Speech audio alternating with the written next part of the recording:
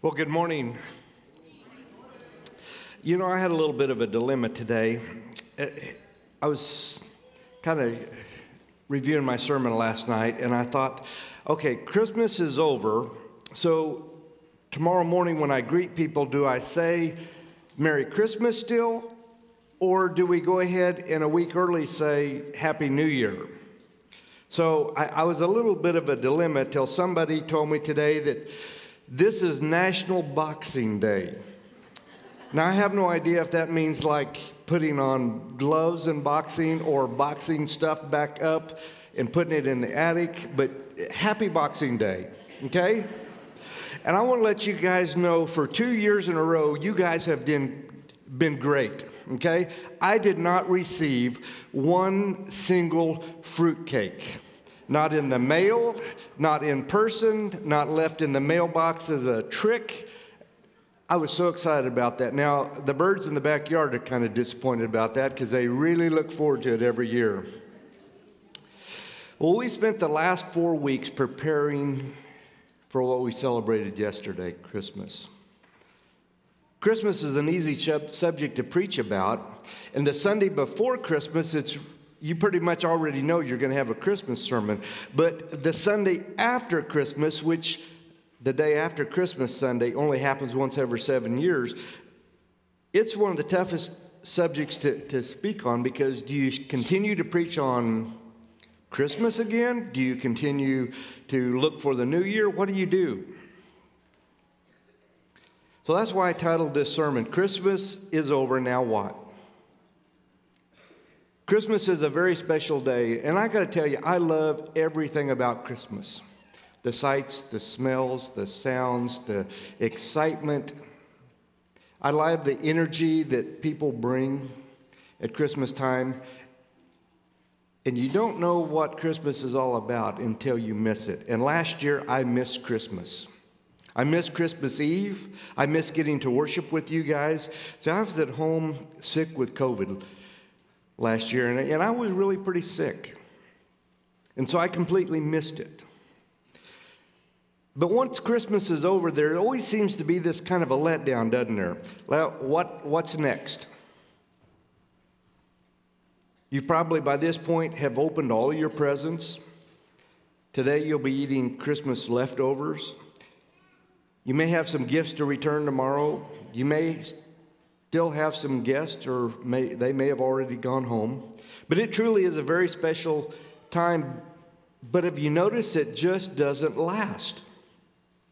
While people are so generous and kind and loving right before Christmas, it seems like the day after Christmas, people go back to normal, don't they? If you don't believe me, drive around Enid tomorrow and see if people are still polite on the street tomorrow. Get behind somebody in a long checkout line and see if they're still kind and generous like they were 2 days before. Wouldn't it be great if we somehow could make Christmas last and this joy and happiness that we've experienced over this last month, if we could keep it going? You see, by this time tomorrow, some of you will have already taken down your Christmas trees. And you've already will have packed up your nativity boxes, and all that will have gone up into storage. A couple of years ago, actually, I think it was 3 years ago, we had a really tough Christmas as far as nativity sets at our house. We had 3 of them either broken or destroyed. 2 of them by, over-anxious grandkids that were playing with the nativity sets and broke them.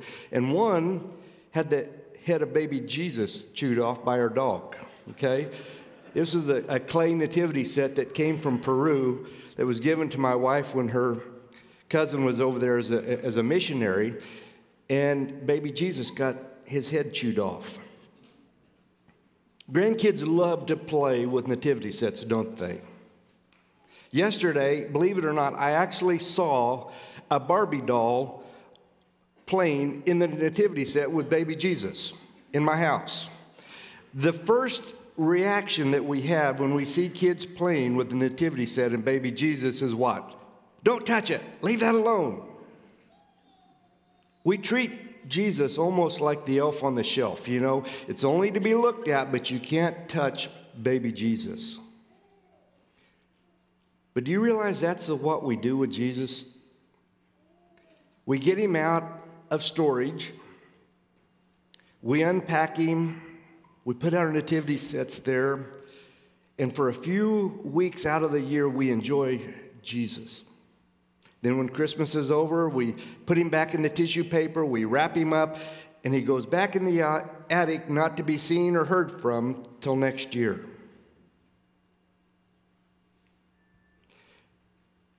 But when we only celebrate Jesus 1 month out of the year, or maybe even just one day, we've missed what Christmas is all about. So today, Christmas might be over. The holiday might be behind us, but Christmas isn't. So how do we go on celebrating Christ? Whenever I've got a question, what do? I turn to Scripture.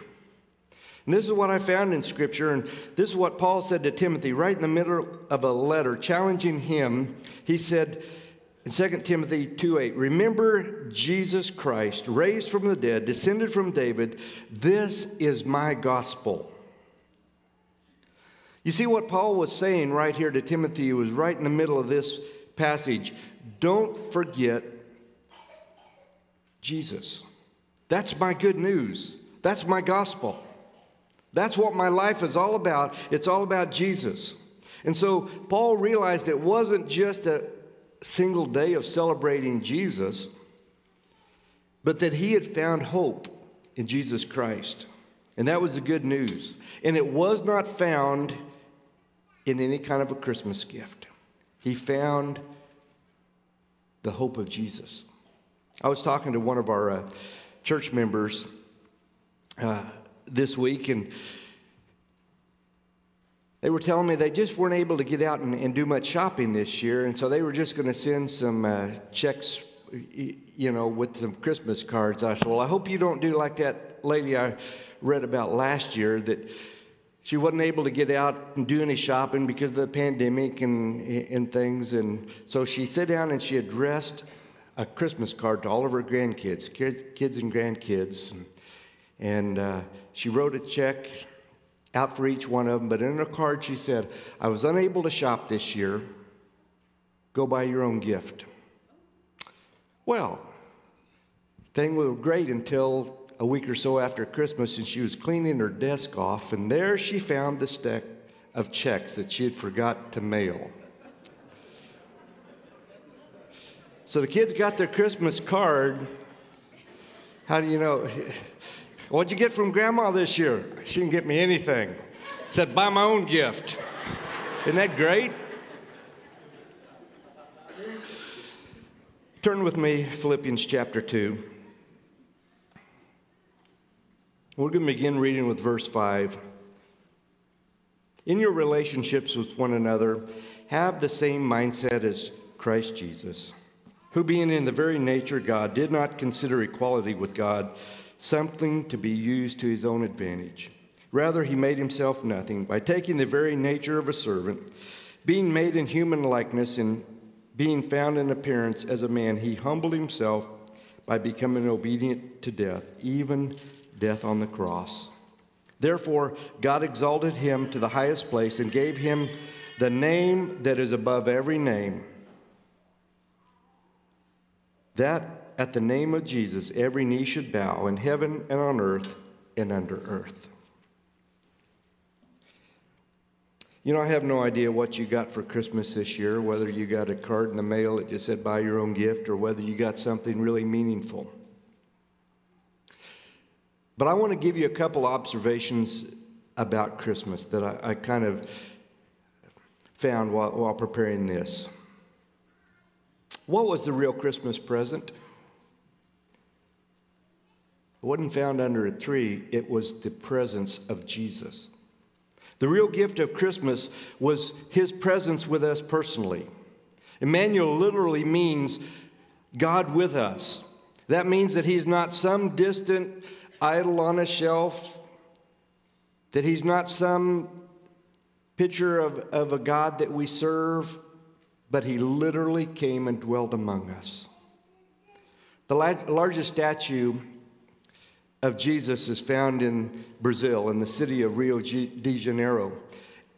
And it's a 90-foot tall statue of Jesus. You probably have seen pictures of this. But if you look closely, the eyes of Jesus are kind of hollowed out, sunk way back. And right here on his chest is a little stone heart. You have to kind of look close to see it. Now, I don't know about you, but that really doesn't represent Jesus to me as a stone-hearted, distant, kind of uninvolved God. That's not the Jesus that we read about in the Bible that showed up. That's not the Jesus that said, I will carry your burdens. That's not the Jesus who invited us to come alongside of him, to draw near to him. That's not the Jesus that said, I am the way, the truth, and the life. You see, Jesus came to show us that the real present of Christmas was his presence, the presence of God himself. Another observation is about the lights, and I don't know exactly how all the celebration of lights began, but there's a lot of light celebrations. And I like the lights. This year I kind of downscaled. I only wrapped a few trees, put up our Frosty the Snowman, and just kind of thought that's good enough this year. Draped a few around the hedges, but I didn't put any on the house. But do you know what the real light of Christmas is? The real light of Christmas is Jesus. Christ showing up in the midst of a dark world. In John chapter 8, verse 12, Jesus said, I am the light of the world. Whoever follows me will never walk in darkness, but will have the light of life. You see, there's a lot of stuff in our world and our life that causes darkness. Boy, you don't have to go very far right now to realize that we live in a pretty dark world. There's a lot of things to get discouraged, to get unhappy, to take our focus off of Jesus. Jesus came to be that light, to shine, to expose all the darkness, and to remove all that darkness from our life. And so the light of Jesus shines the dark spots, and it gives us hope. I think all of us this year are hoping that 2022 brings more hope and more light than 2021. There was a lot of things that happened in 2021 that we consider are pretty dark and robbed and stole our hope. Jesus is the light of the world. I want to also make an observation about the trees. We put up an artificial tree now, and that's not my preference, okay? I just want to tell you that. My preference is a real one. A real live tree. I like the smell, I like the feel, I like having that presence in my house. But I got outvoted, so we have an artificial tree now. If you haven't been downtown, we have a big tree downtown called the One Tree. Represents the Christ tree, the largest fresh-cut tree in the United States. That poor tree has had a tough year, though. Part of it broke off, got repaired, then it's gone through 2 historic windstorms, okay? But it's still standing. But the real Christmas tree isn't a pine or a fir. It was a tree that was shaped in the cross. That's why Paul said in Philippians 2:8, and being found in appearance as a man, he humbled himself and became obedient to death, even death on the cross. So the real gift of what God does for us is on the cross. That's what we remember. In a few moments when we take communion, we'll remember what he did for us on the cross. That's the real Christmas tree. You see, the Christmas story and the Easter story are really one and the same. Most of us don't have a problem inviting baby Jesus into our home, and we don't have a problem with a baby in a manger, but boy, this world sure has a problem with a Savior on the cross, doesn't it? And so we keep him in a shoebox in storage for most of the year, and we bring him out 1 month out of the year. 3 things real quickly I want to share with you that I think will help us keep the Christmas celebration going all year long. Number 1 is tell Jesus every day that you love him. Psalm 18, verse 1 says, I love you, Lord, Lord, my strength.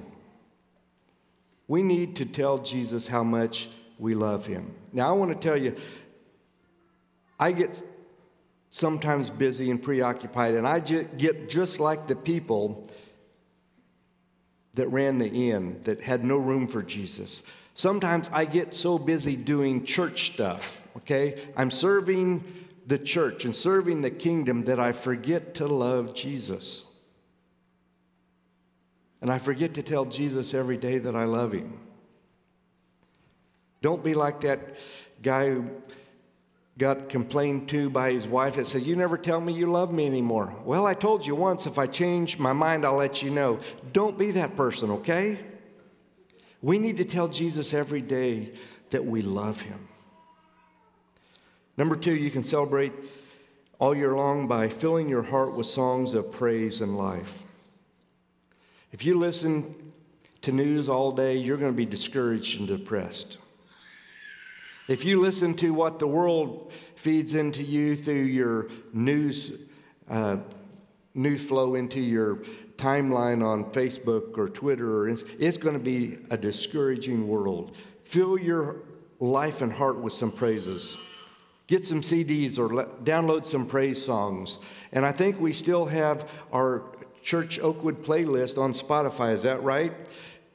Go on Spotify and search Oakwood Christian Church and download our playlist. Start filling your heart and life with praise. And I guarantee you, if you do that, it will feel like Christmas every day. Number 3, and let me tell you, if you miss everything else I've said today, get this. The best way to celebrate Christmas is to invite Jesus into your heart and life. Christmas has been called the most wonderful time of the year for a reason. Because every Christmas season, we take time out of our busy schedules to celebrate Christmas, don't we? We decorate our homes, we eat, we wrap our presents, we open our gifts. But what if we kept that going all year long? You can, by inviting Jesus into your life and heart.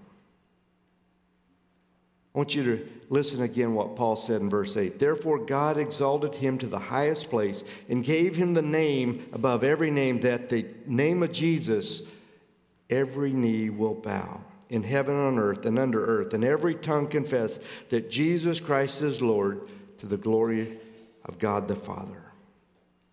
So today, the holiday might be over, but it really isn't. Or will it be? Will you take Jesus, wrap him back up in that tissue paper and put him in that box and stuff him back in the attic where he'll be there safe, unseen, unheard from, till next year when we get him down and we sing a few songs about him next year? Or will you allow Jesus to come into your heart and life and experience what we as Christians experience all year long? You see, for Christians, the world can't steal Jesus from us. Last year, Ron and Helen Meyer had their baby Jesus taken from their nativity scene. And they went out to investigate, and they found a ransom note.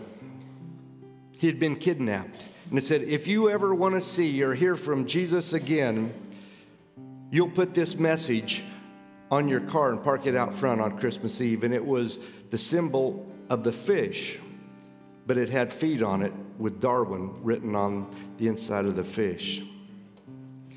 Of course, they didn't do that, and they said, you know, we're not going to bow to the pressure of the world or anyone else.